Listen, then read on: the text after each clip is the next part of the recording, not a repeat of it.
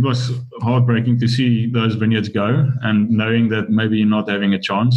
But I've always thought, one day maybe I'm going to try and buy at least some parcels of these grapes back and make my own wines. Hello and welcome to the XNMO Wine Co podcast. I am David Clark. A quick note to say thank you to all of you for listening and for the messages of appreciation we have been receiving. I'm very glad that at least some of you are enjoying the podcasts. I didn't realise the amount of work I was getting myself into when I decided to release one episode a day while in lockdown, especially as many of them run close to an hour. But never mind, happy to do it for a short while. So thanks again, and do please share the podcast if you find it valuable. As mentioned, we're in the middle of a government-enforced lockdown here in South Africa, where the sale and movement of wine is at least for now forbidden. So to keep ourselves busy, we have decided to release a new podcast episode every day during lockdown. We are relying on the internet to record these podcasts, and it doesn't always behave, so apologies for that. We have done what we can to make it as listenable as possible. Noah, Bernard's young son, makes a couple of unplanned appearances in today's episode. Today on the podcast, we have Bernard Bradell, winemaker and owner of Scions of Sinai. He made the first wines from the 2016 vintage and is based in southern Stellenbosch. The Bradells have been in the shadow of the Helderberg making wine for 7 generations, and their port-style wines are legendary. Unfortunately, the farm was sold before Bernard had a chance to take over, and he went to work for the Winery of Good Hope and also did stints in Côte-Rôtie and Priorat. The Scions of Sinai project was born from a desire to save some of the old vineyards that Bernard's grandfather had planted, as they were being ripped up to be replaced with more commercially viable varieties. The Scions of Sinai is a tiny producer, but certainly one of the most interesting and compelling in Stellenbosch at the moment. Bernard is a massive vineyard geek, and he loves nothing more than being among the vines and showing visitors all the life in the soils of the land that he works with. He's hugely studious, both about the history of the area and different techniques in viticulture and vinification to, in his words, get the most out while putting the least in. I give you Bernard Bradell. I'm joined here by Bernard Bradell. Hi, Bernard. Hi, David. How are you? I'm doing well, mate. And you? Yeah, good, man. Good. Bernard, you make some wines under the Scions of Sinai brand, and we're going to chat about your 2019 wines soon. But maybe just for those who don't know, fill us in about maybe the overview of your journey, quick journey in wine, how you got to having your own brand, and maybe a quick synopsis of Scions of Sinai as an entity. Yeah, I guess it's kind of a more of a long-winded kind of background. But I'm going to give broad strokes. There's many fond memories how I got into wine and how it came to be into Scions of Sinai in the end. But starting off just off where my inspirations have come from. Born on our farm, Helderberg here in Somerset West. My family, the Bradell family, used to farm here for about 160 years. From starting on Klein Helderberg farm, where my cellar is now situated on the foot of the Helderberg in 1850s. And so on my Bradell side, my father's side, I've had this long line of viticulture and wine just always been a part of us. Growing up on the farm and in the vineyards with my grandfather and father in the cellar, and also alongside my older brother. It's just, some of my earliest memories is just having sticky hands in the vineyards during harvest time, or smelling the fermentations in the winery during harvest and after school, in the cellar. But then also on my mother's side, my grandfather on that side, also coming from a winemaking family. So he's been with Windmill since the 60s until the late 90s. Cellar master and maestro there. The family has always been part of wine. Wine's always been a part of us. Just a massive passion for how the whole journey is put together from soil to wine in the end. It's always been one system for us. The owner of the farm was the viticulturist, farm manager, winemaker, all the way to the end. And that's where I was a part of. So I learned a lot through that. And then went to university after already. Sorry, Bernard, just before you start university, maybe talk. The Helderberg is obviously a hugely important part of what you do. Maybe talk about Helderberg, the place, and obviously its aspect, its soils. Why is it so unique? Why do you reference it so much? Yeah, the unique thing for me about the Helderberg, the Helderberg also has a kind of a diverse, view around it, because it has different aspects. There's the west side to the north side. up in the upper Blauwklippen Valley, then also has the front side facing False Bay, and then you also have the east side going into that Grootekrans Holland catchment area. And the soils are very diverse in that area. So the specific area where I am with Signs of Sinai and the vineyards that I farm with is area that I refer to as the lower Helderberg, which is facing to the south towards False Bay. So we're talking now about 12 kilometers south of Stellenbosch, the town, and that's directly towards False Bay, which is the South Atlantic Ocean. And the soil starts to become very different there in terms of losing its clay duplex soils and starting to become much more, rather than just a granite clay mixture, it becomes more decomposed granite into more silica fragment topsoil and quartz granules. It's very well drained and poor as well. So for me, it's important then to have this difference of a lot of oxygen in the soil as well, deep-rooted old vines in that area. And then Sinai Hill is a granite hill, so it's the mother rock and core of this hill is granite, and this is the closest hill that we have there to False Bay. It's about 3.5 kilometers from the ocean shore. And then obviously the other important hills in Stellenbosch, which is just a few kilometers to its north again. You get Polkadry and then Butleray and the Devon Valley area. This one is just a little bit in front. So we're talking about the south side of the Meerlist area, so the back side of Meerlist facing towards Somerset West and the ocean. So these soils there all along the Moddergat Rivier, that goes down to, you can call it Firgrove, so it's closer to the train station of Firgrove, that area, and Winery Road, for those who know the area in that sense. So yeah, it's kind of a grey, sandier soil, so it loses the kind of deep red and yellow fertile clay structure that the usual Stellenbosch soils have. And now we're going into a more leached out, poor, well-drained soil type, which is kind of structureless.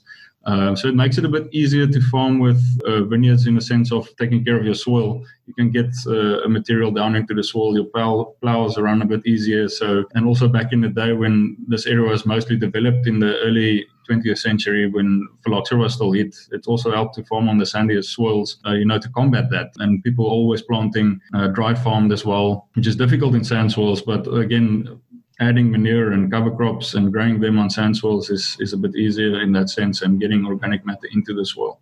I was going to ask you about water retention for those soils. Is it poor? I mean, do you have to is that one of the things you have to watch? Yeah, definitely water retention. But, we're talking about a weed, so we're not growing a tropical plant. In that sense, farmers, even then and now, we should realize that the vineyard is not supposed to, always carry about 20 tons a hectare or 15 tons a hectare. It's kind of not really realistic. So you have to look at your soil type. My grandfather used to always just be fine with having 6 to 10 tons of a hectare of bush vines dry farmed in that area. A lot of farmers, neighboring farmers, would tell him, you're crazy, you have to put in irrigation. And there's even articles in the 60s I still have where he was the only guy around that didn't have any irrigation in. He could have put it in, but when they asked him why not, he just would have said, I can bump up his volume and production, but he's going to lose his integrity to actually produce some good fruit. And that was kind of, for a guy who didn't have his own label, only supplied to KWV in those days, that was something quite special for me to know that he said it those days. And it's still something I practice today, not having irrigation there. He loved gardening and farming, so just a bit of effort in that sense. So he would plow close to the vine, a trench, and fill it up with some of the cow manure that was on the farm, or even some of the leftover hay that was there. Everything that can help to get some organic matter in the subsoil that can actually help retain a bit of water. Mostly in the end, trying to guide the roots of the vines to go deep and not be shallow. So he knew, and today I focus on that as well, that the deep-rooted vines, which is now the older vineyards that he planted in the 70s, they're quite buffered now, because on sand soils you have a better chance of these roots to really go down deep. Mm-hmm. And the temperature is much more constant down there. There is some moisture. There's a lot of water beneath the Somerset West area and Granite Hills. So there's a lot of deep water tables there. So there is some moisture coming down in the deep subsoil. But I think if you're in the top 1 meter, that's your kind of problem area. Okay. So you just want to go through the first year or two to educate these roots to go beneath that barrier and into the subsoil where there's some moisture that's kept. Cover crops is very important on sand soils. I think without it, it's difficult to get soil retention, water retention then. So we'll continue with that. Sorry, I interrupted you. You're about to talk about sort of post-high school into varsity. I interrupted you. Yeah, it's just from then going into university. At that time, there was already talk by my father that our farm was going to get sold. So he was kind of condemned me to, go into rather do engineering, civil engineering, and because we're going to lose the farm and there's no real future in that. But after the first year, I just pulled out and said, even I know that there's a chance that we're going to lose the farm in a few years' time. I'll still want to do viticulture and enology. It's my passion. It's my love. I've never known really anything else, and continued on it. And then shortly after university, I was still working with my brother for the last year on our farm at JP Bradell Wines. So he was then already finished with his studies and trying to do the last run on the farm with my dad. And I joined them, and it was kind of really the kind of end of JP Bradell Wines at that stage. And we're trying to innovate and going in a different direction. And it's just short time, and eventually the farm got sold. I then got a job. Can't really be pretentious in saying it's like a job, but I worked for another commercial winery in Stellenbosch for a few months over harvest and before harvest and post harvest, operating their crush pad, and just kind of a very big commercial winery. Learning all sorts of things about adding about 75 types of additives before you even start to ferment the wine, and then also cross-flowing and filtering the things out that you've worked so hard for in the vineyards. Kind of really learned that that's not something I'm into, and it didn't appeal to me in any sense, because we never had a filter on the JP Bradell wines for almost a century. So I never grew up knowing that stuff.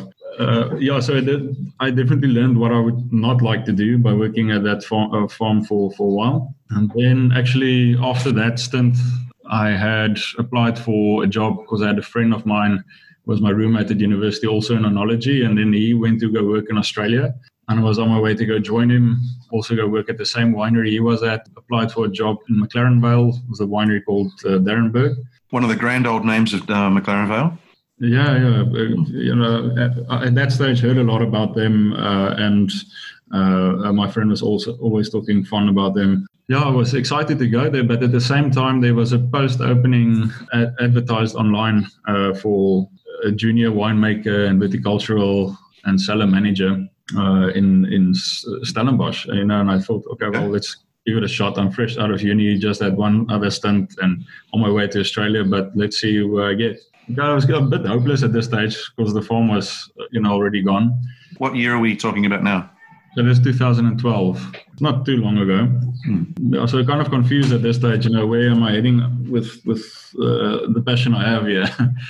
This winery in Stellenbosch phoned me, said I can come for an interview. Then I did a few interviews and met the winemaker and the winery, and I immediately fell in love with the place. And a few weeks later, I got a phone call and said, I got the job. And it was the same day I had to confirm my flights to Australia. I had to make the call. They said I can start right away or either go to Australia. And I thought, well, this is in the Helderberg. It's in my valley. I really love the setting and meeting the winemaker and the team there. It's a great spot, and it felt more real for me and to something that I wanted to get into. So that was the winery of Good Hope. So Radfordale, the team with Alex Dale and Jacques de Klerk and French consultant there, Edouard Lapay. Yeah, just, for them working with natural wines at that stage, for me, I never knew really the term natural wine at that time. I just always grew up with wine being a natural product, from vineyards to the fermentation into bottle, but sort of get more clear definition of it by them. When I first told my grandfather about it, what the difference is, and he said, well, in the 60s, we just called it winemaking. It didn't have the term natural winemaking because they also couldn't add anything. And was that a concentration on organic vineyards there, or is it more about what's in the cellar? There's a certain aspiration to work with organics in the vineyards, but, they're quite dynamic, their cellar and setup. So, they're quite operating on a bigger scale of most mid-sized wineries around here. Yeah. But, and so I work with about 49 vineyards, spread all out the Cape, managing all of them. Not every single farmer always get and grasp the hardcore organic kind of ways that you want to go. Mm-hmm. But most of them did, and we had some influence, and that's where we as a team had, good feedback and communication. So we try a lot to get into that. Obviously not with all of them. It's not as easy to be as hardcore organic, but at least, get some cover crops in there and focusing on different aspects. And I think from my side, I really enjoyed bringing some viticultural background and input into some of our vineyards there. So that was great for me to also have a little bit of the viticultural side and not just be another winemaker in the cog of a winery or the machine. Not just to be the guy who adds all the additives and just follows the recipe. No, that's really not what that winery is about. And it's like a close-knit family. We're all part of something bigger, in the end. And now Jacques is a great guy, and they make some really lovely wines, don't they? Met him and, instantly became friends as well. And so he was senior winemaker, then, I'm junior. So it was kind of like a Batman and Robin situation. Did you wear your underwear on the outside of your pants or? Not always. That was 2013 that I started there then. Working with a guy like Alex, he's just an incredible guy. His knowledge about wine is impeccable, and I just have huge amounts of respect for him. And he then, in the end, played a big part in developing how to almost guide my passion into finding the right kind of fit what I'm into. It really is farming with the soil and the vineyards and seeing how whatever you do in the vineyards can translate to something authentic and almost non-replicatable in the bottle. And then also in the cellar, how we can do as least as possible, but to get as most as possible out. So tasting a lot of wines through Alex. He's also importing a lot of wines from overseas, and being on his winemaking team, everything that gets imported, we taste together in his office and bring different kinds of wines, either Burgundy or from the Loire or a lot of Beaujolais and some New Zealand and Aussie stuff. And we just love tasting this together with him. And I sort of saw my whole perspective and palate kind of grow and change in a way, gaining a lot of depth on tastes that I really like in wine, almost, the feel and philosophies behind wines that I really started to like. So that was a good time for me to be working with them. But I also have this deep heritage in the area. After or during One Year of Good Hope, I saw, a lot of French producers coming in and hearing their stories. And then also I went to go do a stagiairship with Alain Graillot, which is a friend of Alex. So I went to, that was 2015. So I was still employed by One Year of Good Hope. So I was in my leave time at the end of the year. So in September, taking leave to go work there for 2 months. So that was in Cross Hermitage in the Rhone Valley. We did a lot of vineyards up and down the Rhone.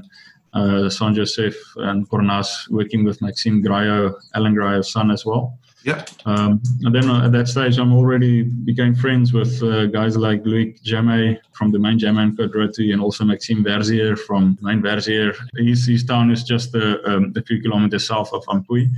I also went to go visit him and Louis, and spend some time with him and his dad there in Côte Rôtie in the vineyards. Seeing the whole farm and family set up, it just kind of reminded me of what something special we used to have, and our own heritage. And we kind of focus more on the feel and the philosophy behind winemaking as a holistic system, focusing on heritage and what we've been knowing and doing for many years, but also progressing and changing. At that time, Louis is also taking over from his father and seeing how that also changes a little bit. But anyway, then after that, also did a stint in Beaujolais, just had to go there. Alex cracked my brain open with a bottle of John Foyard Bourgogne Côte in 2012. So it definitely changed some perspectives towards red wine. And I was very eager to go look and see what Beaujolais is about. So there I worked for also the Graillot family. So that is in a town called Boyer in the Maconnais, where the cellar is set up. We did Gamay there, so that's only Gamay, small production facility, about 30 tons. We did from Saint-Amour, Fleury, and some Bruy vineyards that we used to make wines for them. So also working there with his winemaker, Sylvain Martel. He's a intrinsic character, and we spent time working a bit in the vineyards as well, during harvest, and getting biodynamic preparations, because he's full-blown biodynamic, and he's really, really eager and passionate about it. And we spent evenings drinking a bottle of chartreuse. And just talking about biodynamic philosophies. And then the next day we will go up into Cluny, which is the kind of biodynamic area where they do all it's kind of seen as the home depot for biodynamic in that area. Of course, I think it's David Masson and Pierre Masson, which is considered kind of the big guys in biodynamic agriculture at the moment through France. And we go visit them, and he'll show us, how he does the preparations and why he does it, and learning a little bit behind that finer details of agriculture inspired me a lot. Thinking how someone is so thinking on the next level behind viticulture, even your swirls, and going through different aspects there. Once I adapted everything of it, but I would love to, also focus on some finer details. I just love working with Beaujolais. Inspired me, as I said, getting into red wines with a different philosophy. Yeah, and at that time when I got back 2016, our old farm, I was driving past our old farm here in the Helderberg, so I'm back here in Stellenbosch now, and with Winery of Good Hope, and starting to really see how the new owners of our old farm are starting to rip out all of these old vineyards my grandfather planted in the area, and starting to plant Sauvignon Blanc and Merlot. They were once thrived, Portuguese varieties, Rhone varieties, and a lot of old vine Chenin. And I've always wanted to make wine from these vineyards since I was a kid. I could remember my brother and I, we always play, like one day we're going to do this and one day we're going to do that. You have this inspiration for many years before this time in my life. It was heartbreaking to see those vineyards go and knowing that maybe you're not having a chance. But I've always thought, one day maybe I'm going to try and buy at least some parcels of these grapes back. Yes. And make my own wines. Going to France and seeing how they set up. A few people own their own lands. They're small negotiations in the end. It changed. Just come back.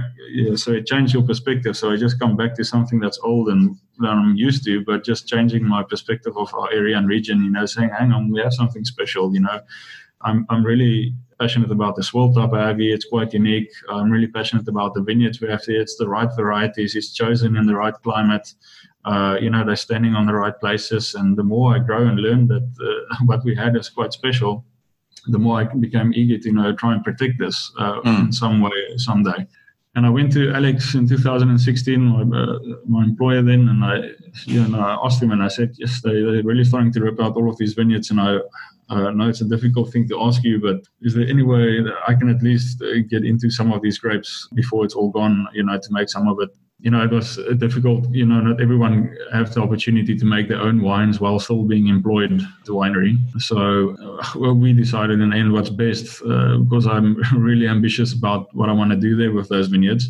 And obviously it's going to take some attention away from me working as well for the Winery of Good Hope. So I took a bold step and I resigned there. Love the people, miss them, working alone today, still miss being part of a whole family and being employed like that.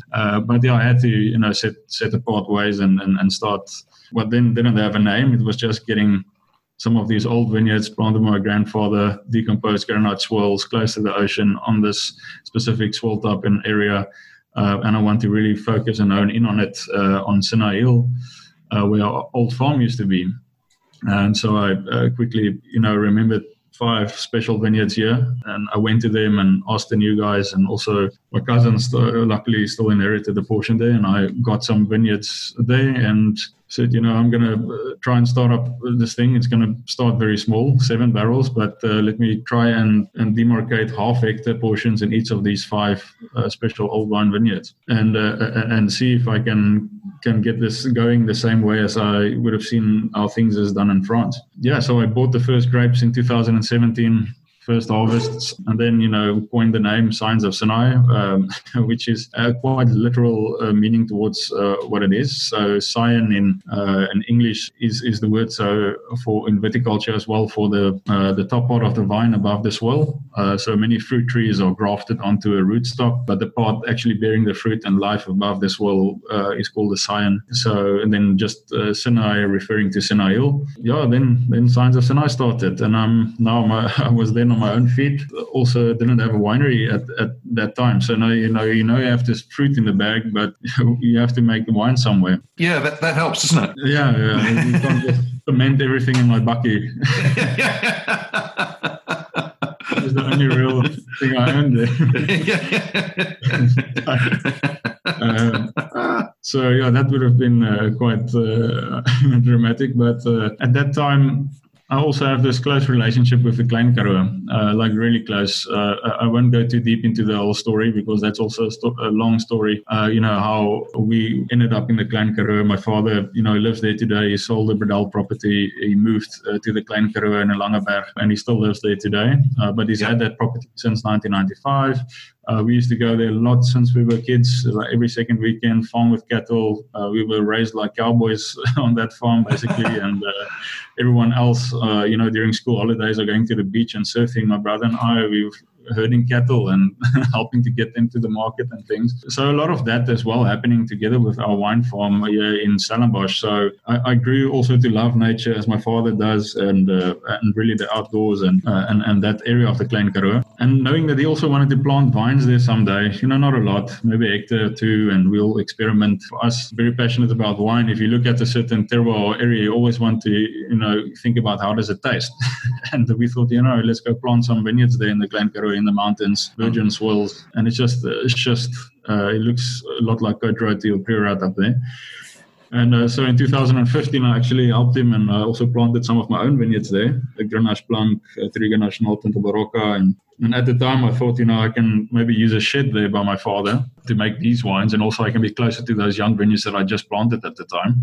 Just a few kilometers down the road is a winery called Virgin Earth. That is the same owner from Havana Hills here in Atlantis back in the day. He had this kind of special setup there, but I went to him and asked him, can I buy some Verdelho from him? Because I know there's some Verdelho that he's also planted on that farm. And he said, yeah, well, his winery has been unoperational for a year or two. Are you interested to use the winery? And I said, well, yeah, okay, then I'll kickstart this whole winery up again. It's a 300 or 400 ton winery, so it can take quite a lot of grapes. But he only has 22 hectares of vineyards. So he said, okay, you'll be in control of all the vineyards, all the winemaking and everything. Here's the key.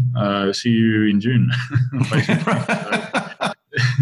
So I was then it was more of a consultancy contract, so not being a full-time employed, but I took care of his farm and that cellar in the middle of nowhere. I'm 70 kilometers here away from anyone. And my wife and dogs are back here in Somerset West, and could see them only every second weekend, maybe if I'm lucky, or they'll come up to me when they have time.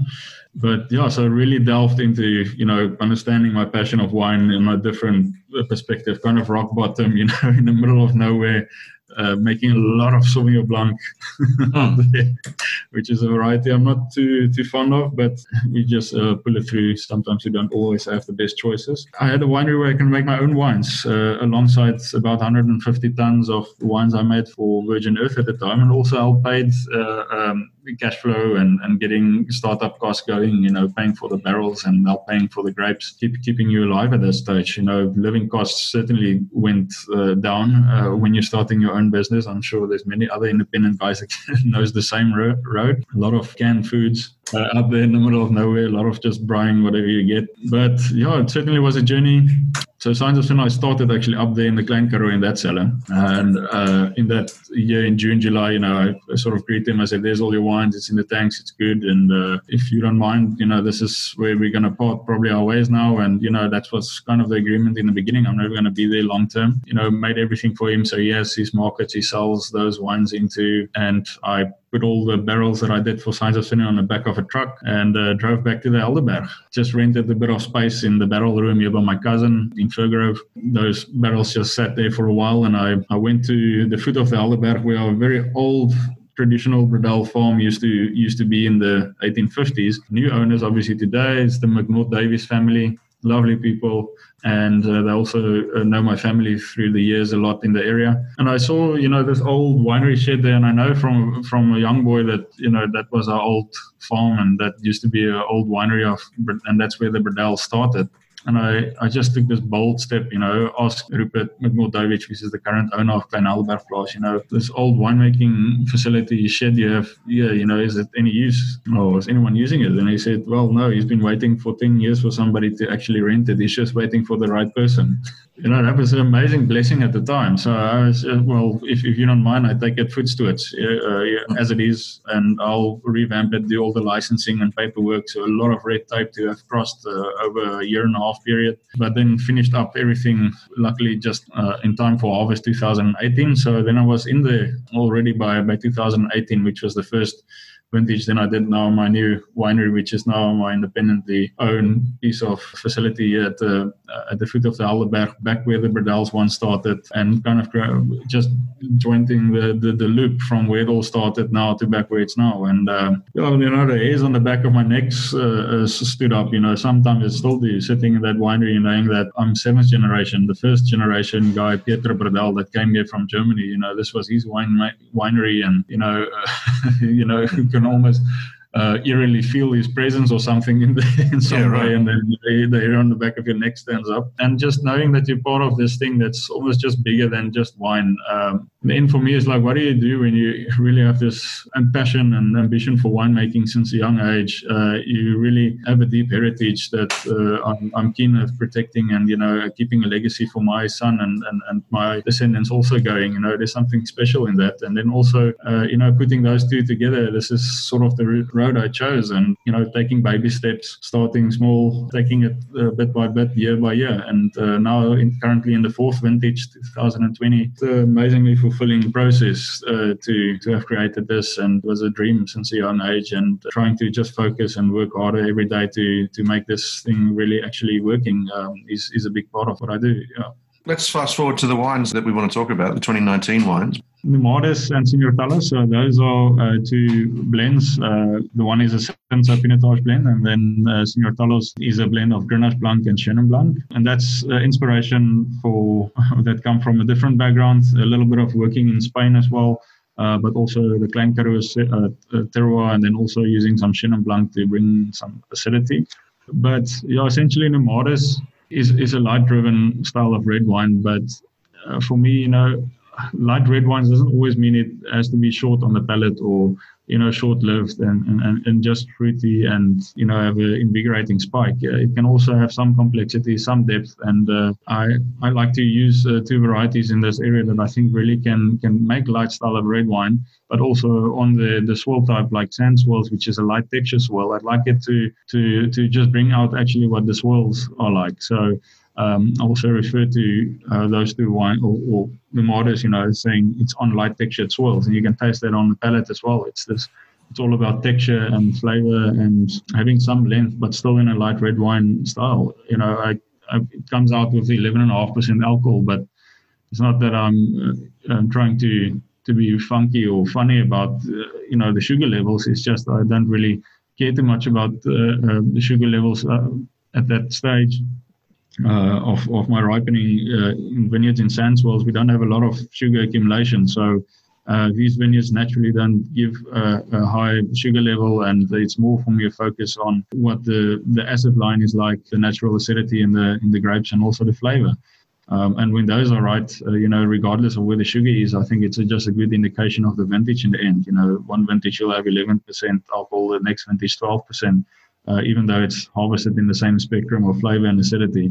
And it just speaks to the kind of sunlight exposure or photosynthesis that happened during that vintage in that style. So Nemours is capturing then two varieties, Cinsault and Pinotage. 2019 is a lot more Cinsault than Pinotage. There was my yield on Pinotage was very low, but I still like to use a little bit of Pinotage with the Cinsault in. It creates another dimension on the back palate for me in that wine, and it just is a lovely kind of almost a goji berry flavor that the Pinotage brings in with the Cinsault's white peppery spice. Does the Pinotage also add a bit of structure?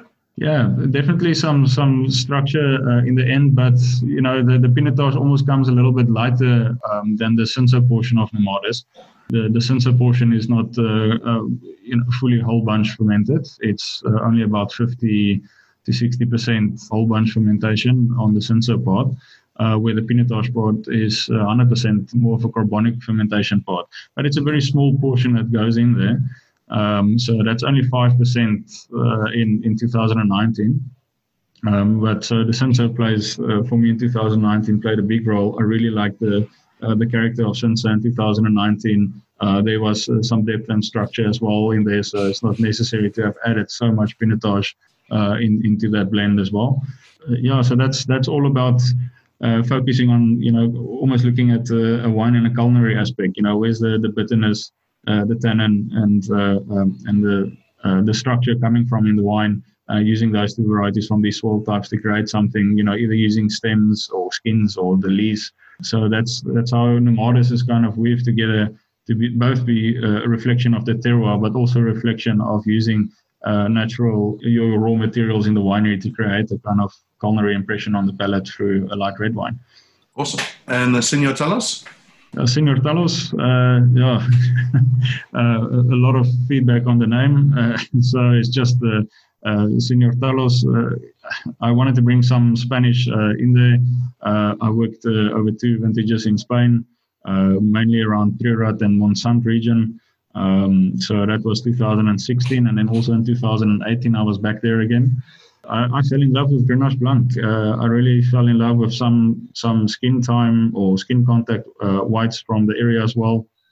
I just love the texture on some of these wines that can come out for keeping it a bit on the skins and seeing how these wines can also just be naturally stable in the end.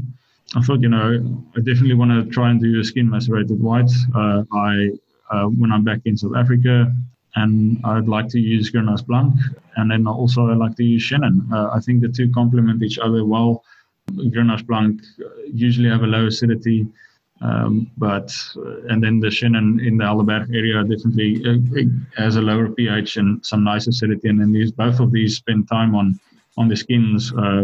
It just creates a more holistic blend in the end that's invigorating, and it's also a good thing to have a lower pH in the skin macerated white because it's more stable for the wine. So not trying to be too geeky about chemical details or analysis of the wine, but I'm sure anyone tuning into a wine podcast is you're probably a wine. The listeners can handle it, mate. That's fine. Yeah. Was that sort of was the choice influenced by your time in Spain? Because there is a lot definitely. So definitely influenced by my time in Spain, where I discovered actually working with Grenache Blanc for the first time. I worked in Priorat with Sylvia Puig, which is in the Purera area in Pabulera. Yeah, she's just amazing with Grenache Blanc in that area, and then also guys like Terroir Limit starting to understand and taste their wines. Big inspiration, getting behind what Grenache Blanc can do, and also the kind of flavor profiles that can come from it.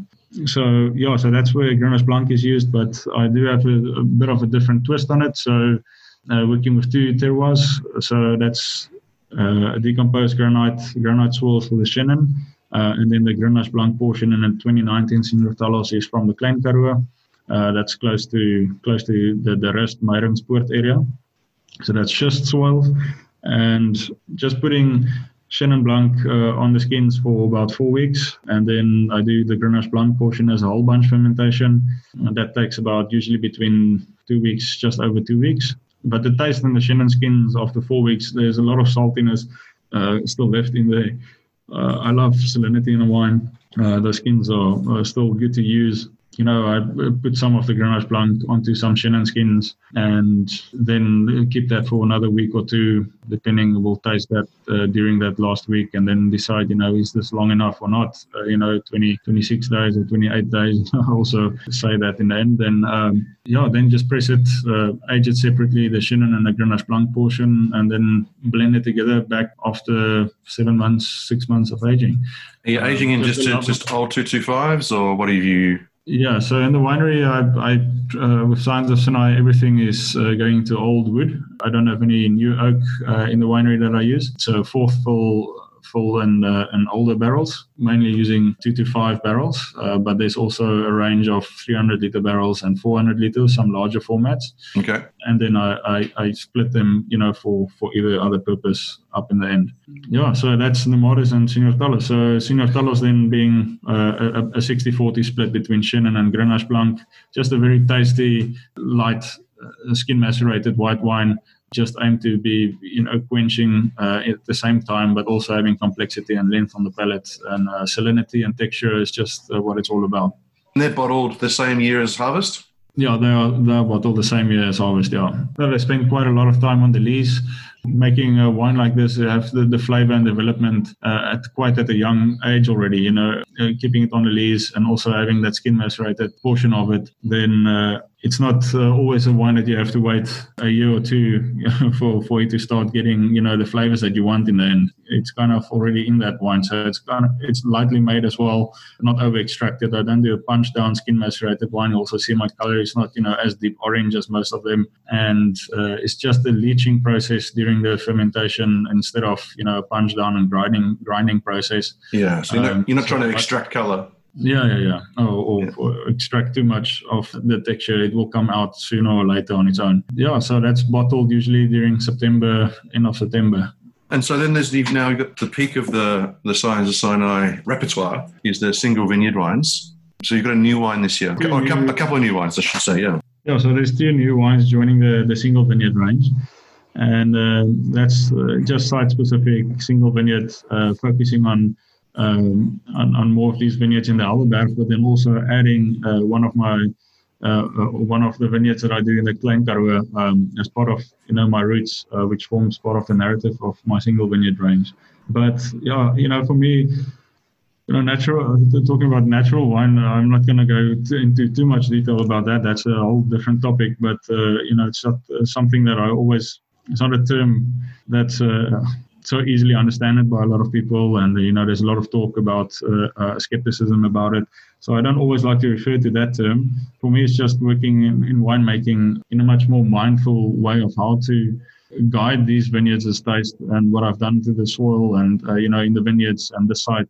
Just guide whatever quirk or intrinsic character that there is from that vineyard, or something special that I taste in the grapes, or what I perhaps haven't seen in another vineyard. And just trying to guide whatever that taste is all the way to the glass in the end, or through to the aging, without manipulating or trying to disturb the whole process, too much. It really only comes down to using 4 elements as the winemaking facilitator or guider in the end. And that's just timing. So, decisions of timing, oxygen or reduction, temperature, if you can, just use harvest earlier in the morning, or have a nice ambient cellar temperature. And just, again, the time of decision making or the time of your processes. So that's the only real 4 parameters that you can focus on and trying to guide this. And, using your raw materials in different ratios, or, do I like the taste of the stems of this one, or do I really like the flavor that the skins are giving this year? Am I going to keep it longer or shorter on the skins, or even the leaves? So using all of these is much more fulfilling than to go to your local additive store and saying, I wanted to have extracting that, then let's add this, or I want to taste this, let's add that. So it's not fulfilling at all. So that's what Scions of Sinai and this range is about, is just capturing that vineyard flavor that from that specific site into these wines in this range. And no, nothing else added. So that's just uncut pinotage. And there's a Syrah, there's a Cinsault, there's a Grenache Blanc, and then also a Chenin. These 5 form part of that range. And let's start about... usually I pour the Grenache Blanc first, but I'll talk about him later, because he's kind of away in the Klein Karoo, and it makes more sense to talk about him apart from the Helderberg narrative. Okay. Definitely the Granietsteen, which is my Chenin Blanc.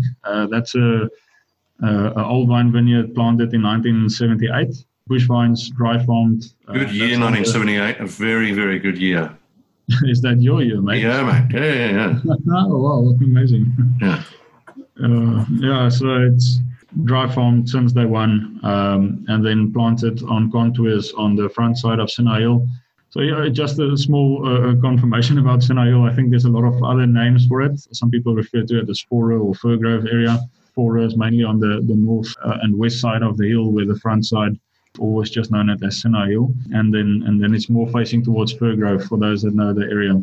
up on the front side of the hill, so facing southeast towards False Bay and the Ototots-Holland Mountains. So we get a good, nice morning sun rays hitting the vines there instead of afternoon sun, and then also facing the ocean. A lot of so that's 3.5 kilometers from the ocean. So a lot of wind picking up during ripening time from the ocean, cooling down the inland. Good ripening conditions for retaining acidity. And for me, again, as I said before, that acidity plays a big role rather than ripeness or extreme over-ripeness and sugar levels. So it's much more about acidity and the flavors of the skin. And this Chenin just have this amazing saline character in the skin already in the primary fruit that it is. And that's something I'd like to try and take out from the vineyard. Harvested, that Chenin vineyard gets quite, gaining sugar quite quickly. So by the time the acidity is, in the right profile, you still end up with a wine of about 13% alcohol. So it's not about harvesting earlier, it's just getting the acidity and flavor right. So we're still ending up about 13% alcohol. You've been leasing this vineyard. Is that the agreement in terms of you farm it, and you obviously don't own the vineyard? No, I don't own the vineyard. So it's basically like a negotiation basis, but you take from a set portion and demarcated area every year. But then I also have additional personal inputs into farming the soils in my manor, and also to some extent the viticultural inputs. So I'll in my sections that I have there, we don't use any systemics in the vineyards, no Roundup and any weed killers for that, stakes and stuff that can really get salt into the vine, and then also do cover crops in my own ways there. So that's the basis that I work with. So that's my own expense in the end. So that's not on the farmer's expense. So there's a base rate I pay the farmer for the grapes, but anything else, as long as it doesn't impede on his time, I do it as far as I can myself and pay for everything as far as I can myself as well. So that definitely adds some extra money on top of the price per ton in the end. I think it's important for people to understand what goes in. Yes, exactly. You're not sitting back and just letting the farm do all the work, and then you just get grapes the first week of February, and then away you go. Oh, no, man. I think if I wanted to live or do that way, then I'll probably still be a winemaker somewhere for another winery. I'm doing what I do to be part of the whole holistic process, from soil to glass, and that's what Signs of Sinai is about. Yeah, that's so Granitzky, and just getting back to that in the end, as I said, the skins, that salinity for me is very special. So I try to, when I get into the winery, so everything is harvested in lug boxes. I do a little bit of skin time on the Chenin, so I then refer to that as a skin contact or skin macerated wine, because that means it fermented on the skins. With this Chenin, I just leach out a little bit of the terroir in the skins and that salinity by keeping it before fermentation for a few days. Are you destemming before that, or is that? Yeah, destemming, mate. Yeah. So I destem the Chenin. Just trying to work with carbonic Chenin at that stage, and to later press it when it just started to ferment. It's a recipe for mess. And I feel you sound like you've got the voice of experience there, mate. Pressing anything that's halfway with fermentation is a bit of a mess. But yeah, also, of course, I want to leach out whatever is in the skin. When you do a whole bunch, you only get what's in the skin much later on. This is some of the constituents and flavors that I like in the skins. I destem. Let it sit in the juice, and just leach out over a few days before I then press it. Just press before it starts to ferment. Otherwise, as I said, it's quite a mess. And that ferments in barrel and ages in barrel, so that's split over larger format, 400-liter barrels and 225s. And then lees is very important. Stays on the lees right to the end, and bottled, unfiltered, and fine. So. You just really get this clean and pure character from it. Cool, man. And what sort of sulfurs are you using? Just doing it post-malolactic, or? Yeah, no, the Chenin doesn't go through malolactic, so that's another quite special thing for me about this. Having a rather low pH, we're sitting around 3.2, almost 3.3. Malolactic fermentation usually is not kicking in this wine. I don't stir the lees. I don't try to stir the lees too much. That's throughout the aging, so it's not kicking up those bacteria. And ever looking under this wine under the microscope, it's quite clean and pure. And even with low sulfur levels, it's not going anywhere. It just stays put. So this Chenin, low sulfur levels, probably around 50 total, or even a little bit less. Working with lower pHs, that's another thing. Focusing as making wines in a more natural approach is pH plays a big role, because that also refers to the stability of the wine, and you can use less sulfur and can get away with it because your wine's naturally protected and stable at a lower pH level. So that's also why I like to take some of these varieties, and then also on sand swells helps to get these low pH levels. So then sulfur. It depends of the vintage. 2019 probably didn't have a little bit with fermentation, but had some just maybe about 3 weeks before bottling, around there, when the blend was made up, but just a dab in there. There probably was a little bit with the fermentation in the beginning, but in the end, the total sulfurs are quite low. So that's. I'm not trying to use sulfur as a rule everywhere. So it's kind of where I feel it's fit, and using it as a tool rather as a rule. It's kind of useful, but not in all the wines that I disregarded totally. Mm-hmm. Some of the wines can handle, to go without any of it. But the others, I feel it's better to protect it. Me doing hand bottling, I'm not at the kind of scales to machine line bottling where everything is protected. Doing hand bottling at the end of the year, there's a lot of oxygen involved and exposure quite rapidly. So I think my sulfur additions are mostly kind of focused towards just absorbing a little bit of that exposure, with the hand bottling process, rather than it is to, destroy the wine in the end. Well, it's going to be interesting to see if you get up to a scale where you are on a bottling line, if your sulfur levels as a response to that, or you'll see that. Yeah, it'll be interesting to see. I'm sure it could. So it won't be as necessary by that stage. The new Cinsault next. Yeah, so I have a new single vineyard, so it's also an older vineyard. It's not a registered old vine vineyard.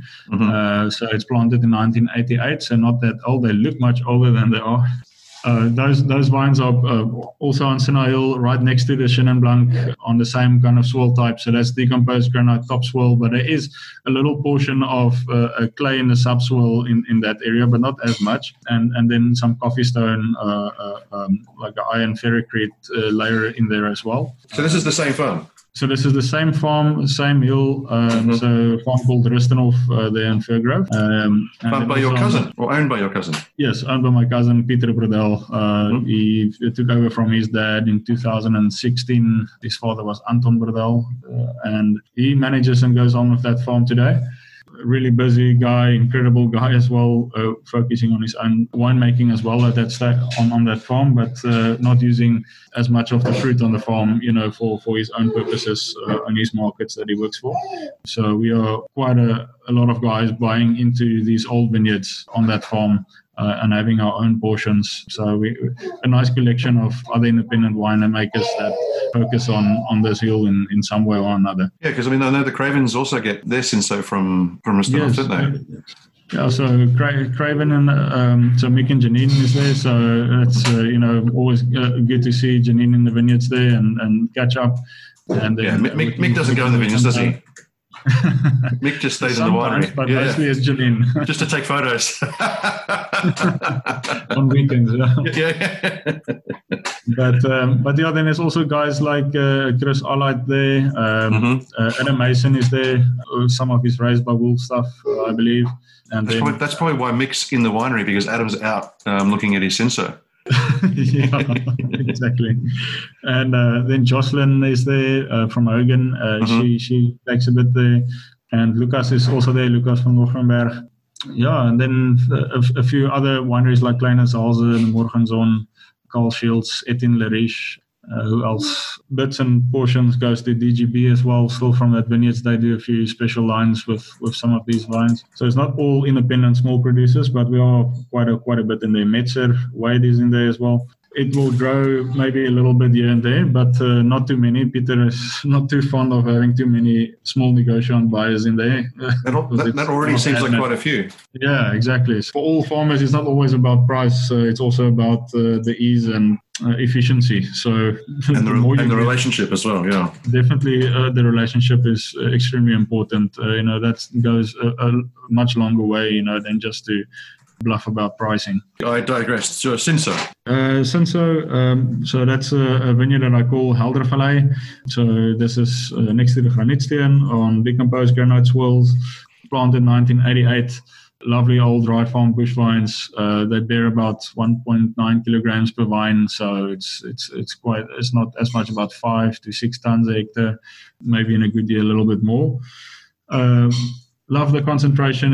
It creates a bit smaller berries for me than your usual Cinsaults. Also just have this unique primary fruit and tight focus on the palate that comes with the granite swirls. And also that proximity to the ocean is definitely exposed to the ocean winds that come in through the ripening period quite a lot. For me, that helps to retain some of the acidity and also helps with flavor development quite a lot. Yeah, just a lighter style red wine, but with length and complexity from that terroir. Yeah, nice one. And so were you getting the fruit before 2019? 2018, I was already getting some of that vineyard on an experimental base. Okay. And then most of that then went into the Nomadis that stage, as I didn't have. So Nomadis is a different Cinsault vineyard. Yes. So that portion then went into Nomadis. It probably made out about the 20% portion of the 2018 Nomadis. So you obviously liked what you saw in that experimental portion. Yes, definitely. A different character than the Nomadis vineyard, which I call Vis Arend, and that is situated more down below next to the riverbank on sandier soils. And then, I saw the difference in it. Obviously, don't want to create the range where I have 20 wines, but at least I'd like to add another Cinsault. Yeah, you say that, but in the next breath you go, quickly. But I'm thinking about adding.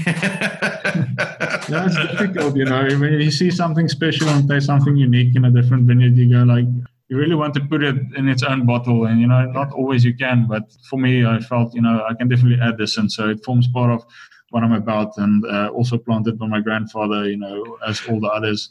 And Cinsault was one of the original varieties in that area, wasn't it? I mean, it was sort of Colombard, Claret, I guess. Yeah, there was a lot of Palomino, okay. Claret, and Cinsault back in the day there, but this area mainly thrived with Portuguese varieties like Tinta Barroca and Cinsault and Touriga Nacional. Definitely a lot of Cinsault, later on some Syrah. But even interesting so is that my grandfather used to get better prices for his dry red Tinta Barroca at KWV. The port that they made for KWV would mainly be made from Cinsault back in the 60s and 70s. Oh, really? And they would add a touch of Cinsault with it to bump up the color. Right, just to make it really interesting. So that was 60s, 70s. If you get some old KWV tawny ports on your hands on today, that's probably Cinsault and Cinsault that was in there. And then later on, the prices were better for Tinta Barroca and these guys. Also, a lot of Cinsault was planted for port purposes, but also a lot of the dry red Cinsault from the area went into the Rode Bergs of the 80s and the 70s. Yeah. We were probably one of the biggest suppliers for KWV at that stage from the Stellenbosch area on this side. Okay. My grandfather had a lot of a dry Cinsault that also went for those blends. And in the cellar, what are you doing with your Heldervallei? So the Heldervallei in the cellar is about 70% old bunch. I don't try to. It's not semi-carbonic or anything like that. So just take it easy. It's not always as a rule, just to use whole bunch or destem, for this or that, but. For me, I think, again, a focus is trying to prolong the time of fermentation as much as possible. Fermentation time correlates to a kind of taste length on the palate. And if you can extend that as much as possible in a natural way, I think there's always some reward in it. So using a little bit of whole bunch in there, I feel delays the fermentation process a little bit. And also it It adds texture. I love the taste of the stems as well. So don't try to really crush the stems. So there's not really leaching a lot of potassium out that's going to drop the acid. I think there's more potassium leaching out of the actual skins if it's everything crushed. Yeah, so in the end, having some stems together. So it's not the semi-carbonic fermentation. So it's stems but crushed, or I stomp it by foot. So it's just a kind of squeezed berries, but still intact with their stems, and then a 30% portion which is destemmed in the end. And this also goes through fermentation very quietly on its own. I have a nice ambient cellar temperature in my winery, old building, thick walls. So it doesn't really spike too much. It is one of the warmest fermenters. The Cinsault patch. It goes up to about 26, but not really, further than 26 degrees Celsius, but usually around 22. And then it just takes about 2 weeks to finish. So nice and easy. I don't press too hard. I have a basket press and I man it myself, and then you can only eat that much biltong to try and build muscle to squeeze as hard as you can. But my retrieval rates usually aren't that big. So, yeah, right.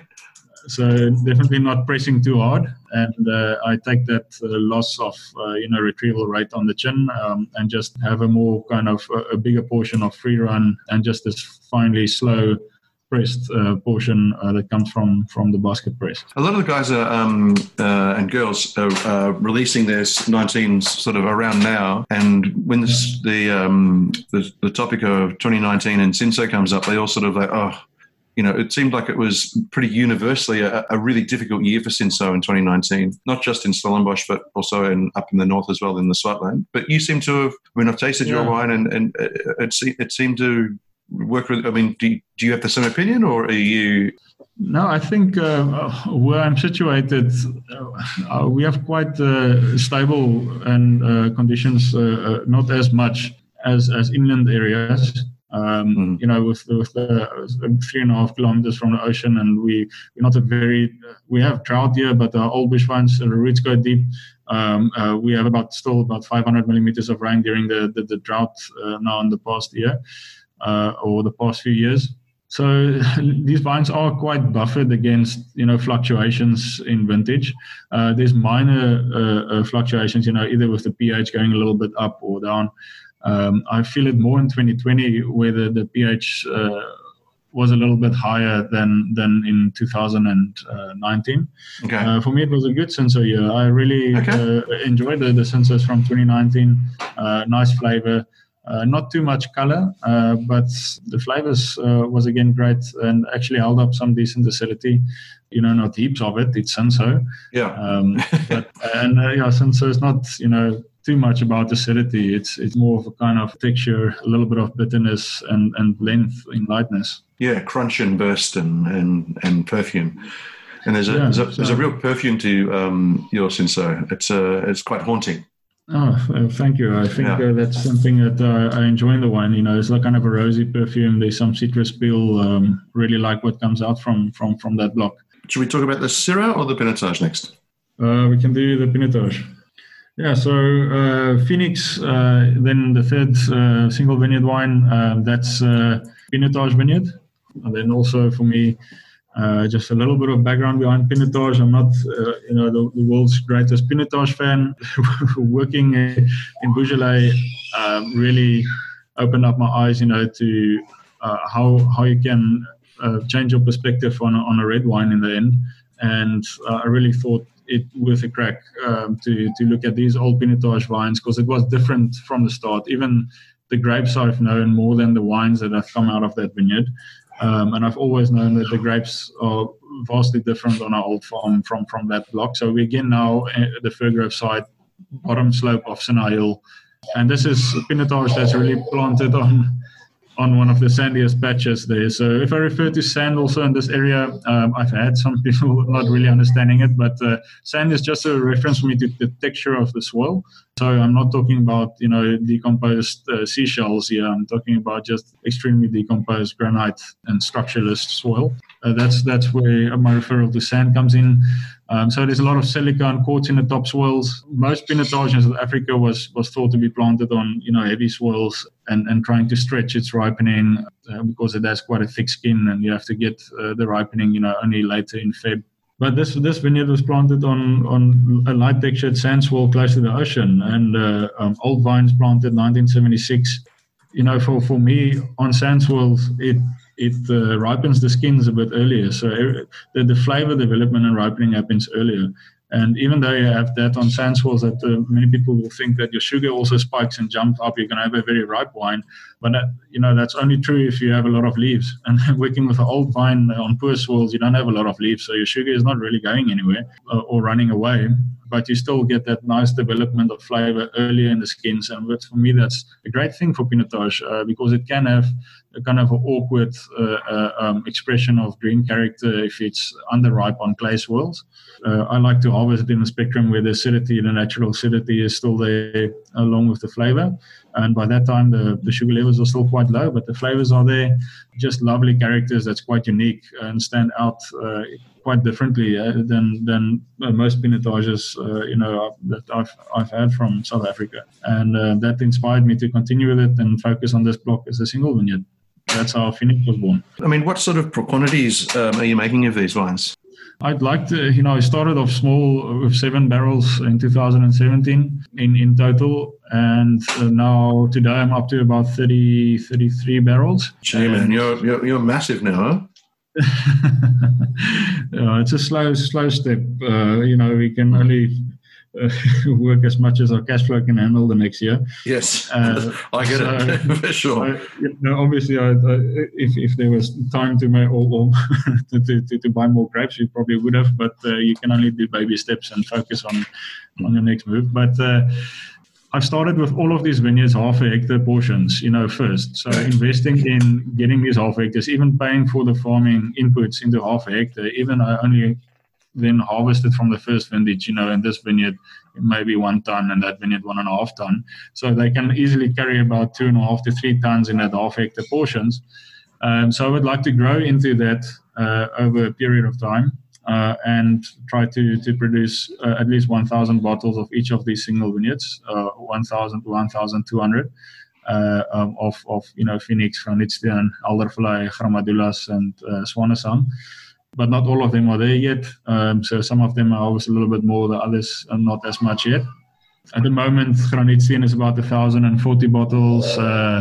Phoenix, what we're talking about now, is about just shy of 900 bottles. Then Eldervlei, starting off maiden vintage 2019, is only just over 500 bottles.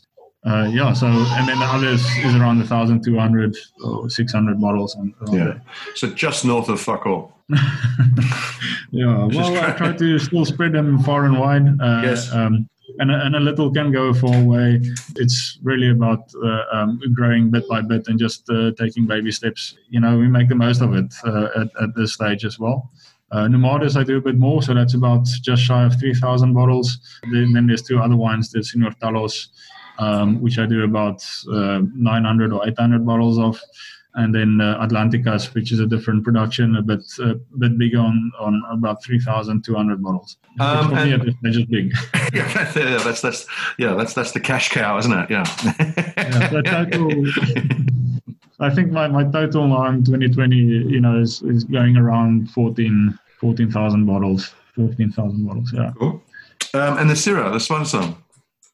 Yeah, so Syrah Swanesang, another bushvine vineyard in the Lower Helderberg. It's not on Rustenhof, so it's about 1 kilometer east, but also close in the Fir Grove vicinity. Decomposed granite swells again, also focusing on the same kind of swells type there. Bush vines, dry farmed, also planted by my grandfather, this one a bit younger, 1996. it's a rare thing to still find bushvine Syrah in the Helderberg. And I like the idea of having the bunches a little bit closer to the silica of the soil. And I find it really creating a kind of a primary cultivar character standing out in the wines in the end if our bunches are hanging a little bit lower towards the soil. That's why I like bush vines as well. So I think if I can, look at the records, I'm pretty sure this is the only bush vine Syrah vineyard left in the Helderberg. It's about a 1 hectare patch kind of tucked away between Winery Road and Bradell Road. Yeah, this farm is called Seelig, and that refers to the ocean again. From this farm you can again see the ocean, see the waves. A lot of air draft, summertime again from the ocean through this vineyard. Helps with acidity retention, and I find a finer flavor development. And then it's 2 clones in one block planted together. Majority of it is the SH99 clone, which is quite scarce still today in South Africa. It's a variety or clone my grandfather and father used to love working with as well. And then there's a bit of 9C, the clone 9C in there, which is usually more focused on a primary expression, but I like the tightness and also keeps quite a good acidity in the end, which is quite invigorating. Cool. And then how are you treating the fruit in the cellar? Yeah, so coming from a winery in Cross Hermitage like Alan Gray, the guy inspired me really with a lot of Syrah, but we don't have the same vineyards and terroir, so you can't really always say, you're going to have the same wines. It's not that I'm trying to copy and paste anything from there. So trying to really find my own footprint with this Syrah and this vineyard. But there still is this perspective of using stems that I love to do in the winery with the Syrah. So also tasting the stems before harvest, just actually getting to see what that texture and taste is like, and then decide on the ratios on the day of harvest. I think if I remember now correctly, in 2019, it could have been probably about a 50% portion of whole bunch. Again, not semi-carbonic or carbonically whole bunch. This is, squeezed whole bunch, so the berries are crushed but still on the stems. So do you put the whole bunch in a fermenter and then just get in there and step on, or does it go through a crusher? Some portions I'll actually then use my feet to step on them, release some of the juice at the bottom of the tank to get some of the natural fermentation going quite easily. And then there's also a portion then on top of it that I'll use the destemmer, but you just take out the drum of the destemmer that actually destems and only use the rollers that finally squeezes the grapes. So so you can only foot stomp a tank until your hips are inside the wine. So yes. The rest you have to put on top. So I'll stomp until I'm kind of drenched in the juice, and then when it gets uncomfortable, not really the stomping is effective, then you'll use a destemmer without the destemmer, if that makes sense. No, I understand. And then just the fermentation again, long and slow. I don't do any punch downs.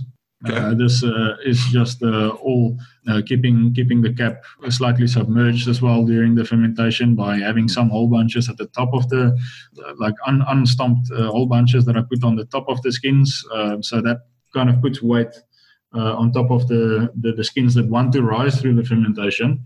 But by doing this, you have this natural way of keeping the cap submerged without doing a punch down. So it's kind of a permanent punch down that happens on its own. Okay. It controls a little bit of the fermentation time to be longer, as well as just slowly extracting, and that slow extraction again adding for me a deeper kind of length and taste to the palate, and just bringing out that terroir a little bit more finer with finesse and elegance.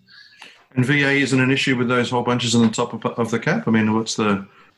No, not I still keep it healthy. So I really have quite a meticulous hand at being clean in the cellar.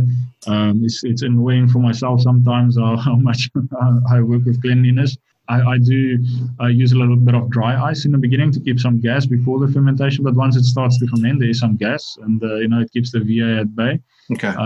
And just keep the tank closed at the top and make sure there's not really any muggies coming in. Yes. But importantly is, you really only get VA when the lactic acid bacteria is chowing on sugar and there's oxygen present. So once you know that, you kind of try to eliminate them as easy as possible. And that's by just taking a bucket or two from the bottom of the tank and make sure you sprinkle everywhere on those top of the whole bunches and just destroying those colonies that wants to grow. Yeah, but so just keeping it wet virtually.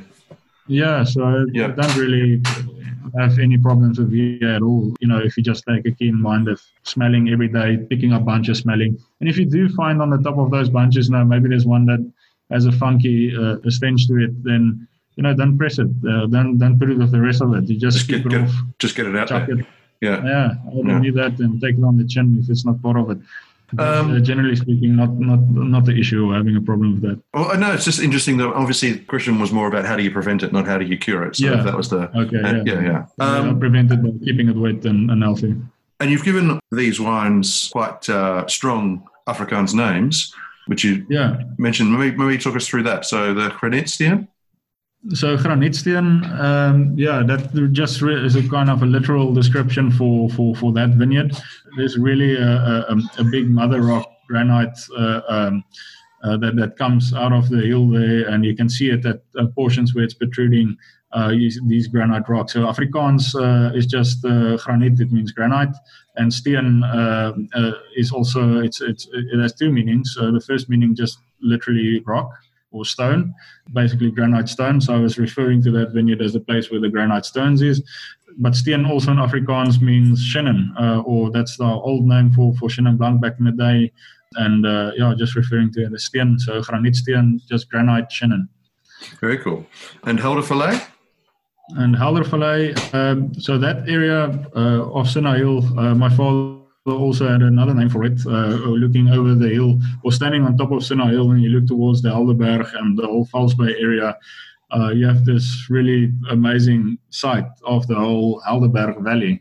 Mm-hmm. And in Afrikaans, it's just shortened as Helder Valley instead of Helderberg. We can't put Helderberg in the label because then obviously SAWIS won't accept it as it's not a ward or demarcation region on its own. It's not a single vineyard, and it's a single vineyard, but we're still not allowed to. Is it a registered single vineyard? Yeah, from 2020 vintage it is. So the 2019 is not yet, but 2020 is a registered single vineyard. Yeah. Oh, very cool. And then the Phoenix. So Phoenix, so that's if you pronounce it, it's probably the same as the English word Phoenix, which is I think it's Phoenix. Yes. But taking a Scandinavian or Afrikaans or Flemish version of it, it's spelled F-E with a acute sign, N-I-K-S. So Phoenix, and that's just referring a little bit to, rising from the ashes, or for these vines, rising from the dead, basically. When I got to this vineyard, my cousin actually wanted to rip it out. And he said, it's not bearing enough fruit. And I said, well, please, I like the taste of the grapes. Let me try and get in here and make something special, and I'll pay you enough for it. Yeah, so I'm taking that whole vineyard now as well. But so I refer to that vineyard as Phoenix.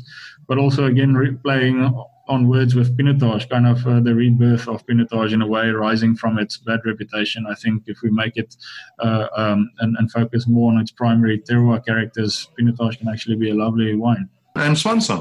Yeah, there's a bit of a story to it. So Swanesang, the first Syrah vineyard that I worked with was on the farm Helderzicht next to the winery road.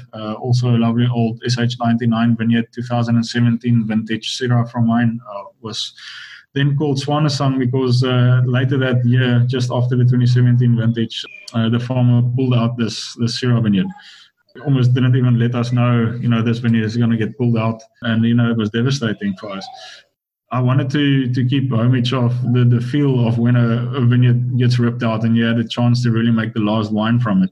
And that process is called Swanesang. I think the same word exists in English, as the swan song, the last performance. And that vineyard played a big role back in the day in my dad's era as well. And I love that Syrah vineyard. So this is just a tribute to, that Swanesang moment for some of these bush vines in the area that got ripped out by different farmers with different perspectives that's moved into the area. Yeah, obviously then the next vineyard, or the vineyard that I work with now, is not going anywhere at the moment. And I really have a good relationship with the farmer, and exciting about this vineyard. or excited and really love working with it. But I just felt the name I'm going to keep to actually always just remember this Swan Song moment for these vineyards. It's kind of a tribute that will stay forever with the Syrah. No, very cool. And it's a bit of a memento mori moment. I mean, in terms of you have to be constantly aware that they aren't your vineyards, and the farmer can make a decision one day to. Yeah, I mean they can make a decision one day if times get tough or if things change drastically. That things can change quickly. It's probably a good thing to keep that in mind. Yeah, it's always part of our subconscious as working as small negotiants, but.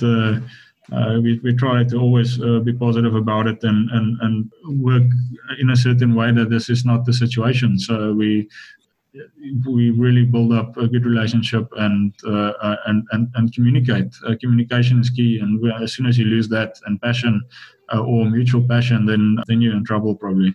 Okay, last wine of the single vineyard, the top wines, is the new wine from the Glencarua, the Grenache Blanc. Yeah, very exciting vineyard up in the Glencarua. Oh, I say up, it's more, east. So now we're talking Glencarua, the east part of the Glencarua, just between the rest on your way to Willowmore. So that's kind of on the edge towards the Glencarua's border, just below the Swartberg, and then on a farm called Kamnassie Blue. And this is where the Kamnassie Blue Nature Reserve is as well. So mainly this guy, it's on a farm from a guy from Pretoria, which is in the construction industry, and he has this game farm there in the Glencarua. And I met him in Pretoria, and we spoke a little bit about vineyards. And he said he had this farm there on these soils, and I was immediately like, I'd love to go visit and have a look there one day. And he said, well, please, he's got a farm manager there that is passionate about farming, and there's some other fruits and game farming there, but he's not really too much connected about viticulture, as most farmers in that area. It's kind of viticulture is like hieroglyphs in that region. It's just a foreign language. Yeah. Yeah. So I went up to the farm in 2018 for the first time. Yeah, I just immediately fell. Yeah, well, not immediately. It came over long years that I've always loved the Glencarua and always wanted to experience the terroir through making wine from the scenes there and almost tasting the geology of the Glencarua, which is just beautiful schist landscapes and arid terroir and kind of rugged area. But as like in Priorat, you get finesse through rugged terrain sometimes, and some elegance and purity that comes with these types of soils and conditions. And through my time in Priorat, I was inspired to chase down soils like these and areas like these a bit more, with a bit more passion. And hence I also planted some vines in the Karoo, but my vines aren't bearing yet, and the baboons took half of it and the kudus the other half. But luckily found this guy's vineyard, Grenache Blanc, planted there between the schist hills with some shale derived soils as well. And it's a young vineyard planted 2009.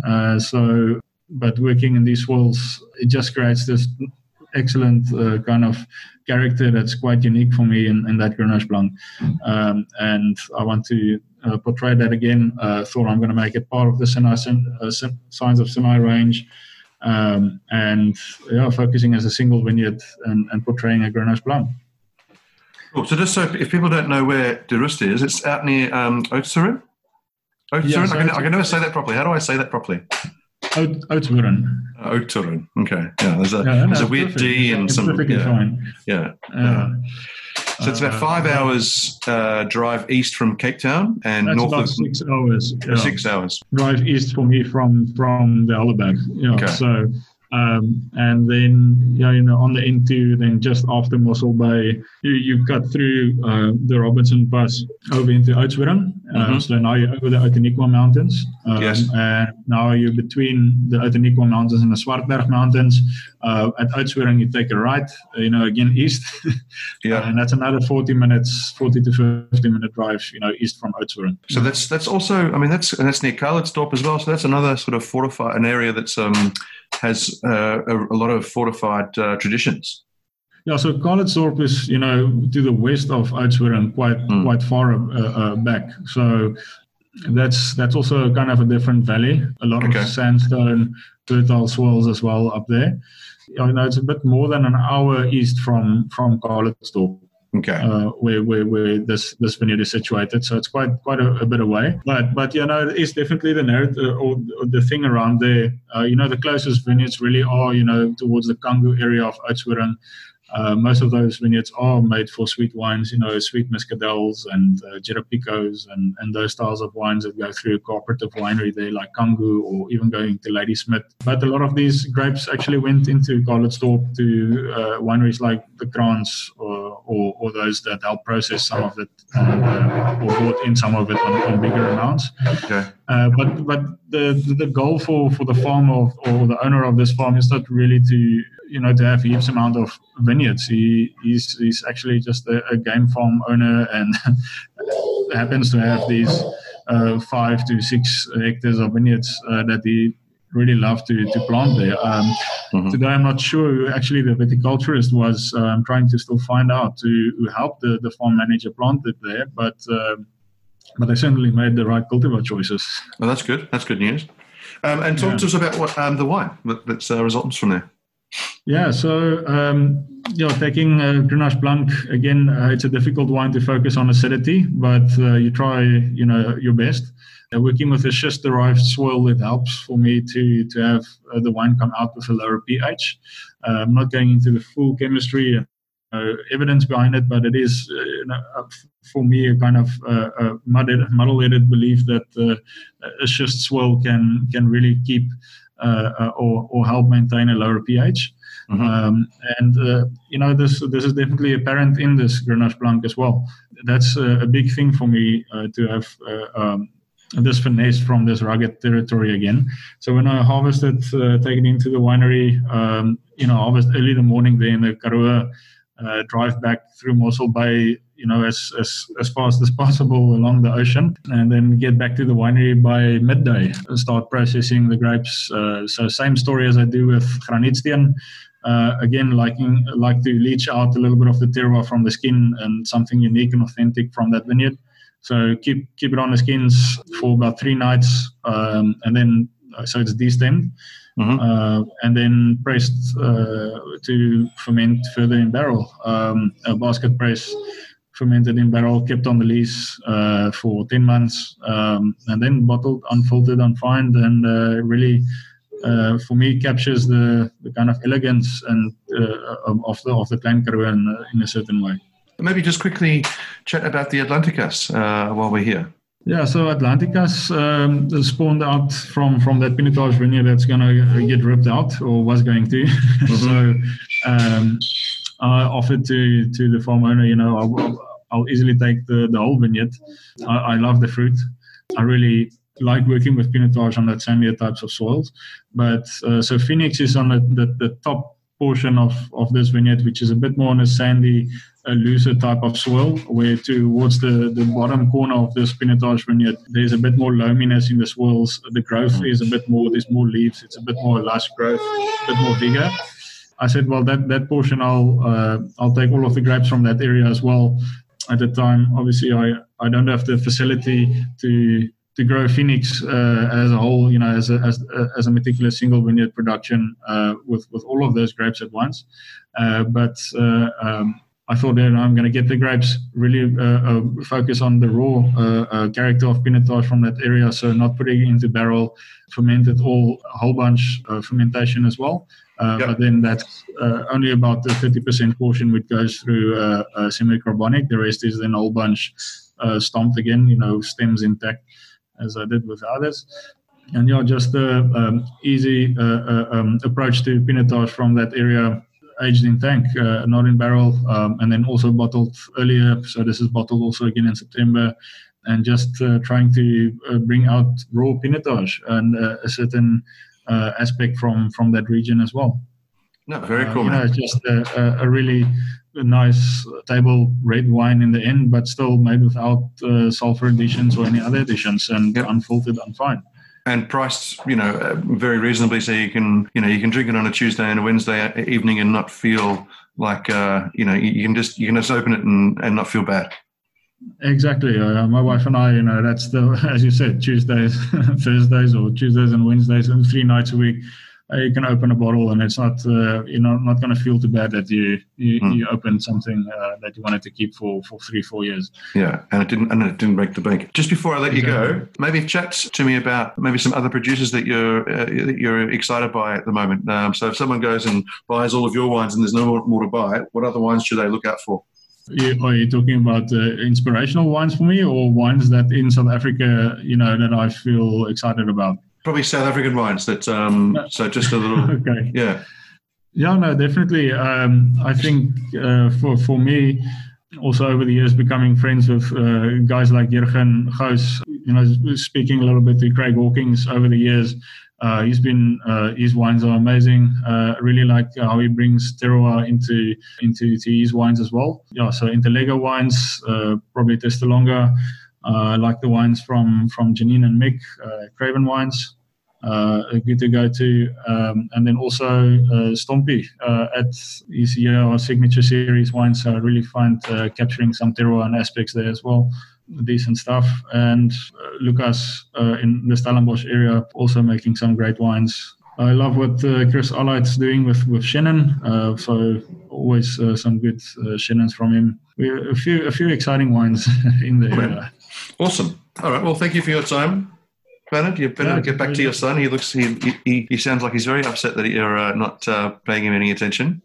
Yeah, no, he's busy, so he wants to go run around outside, but it's raining, so he's even more frustrated. Pleasure certainly mine, and thank you for having me on your show, David. No, cheers, man. Thanks for your time, and stay strong, and we'll share a bottle soon. Awesome, man. Thanks.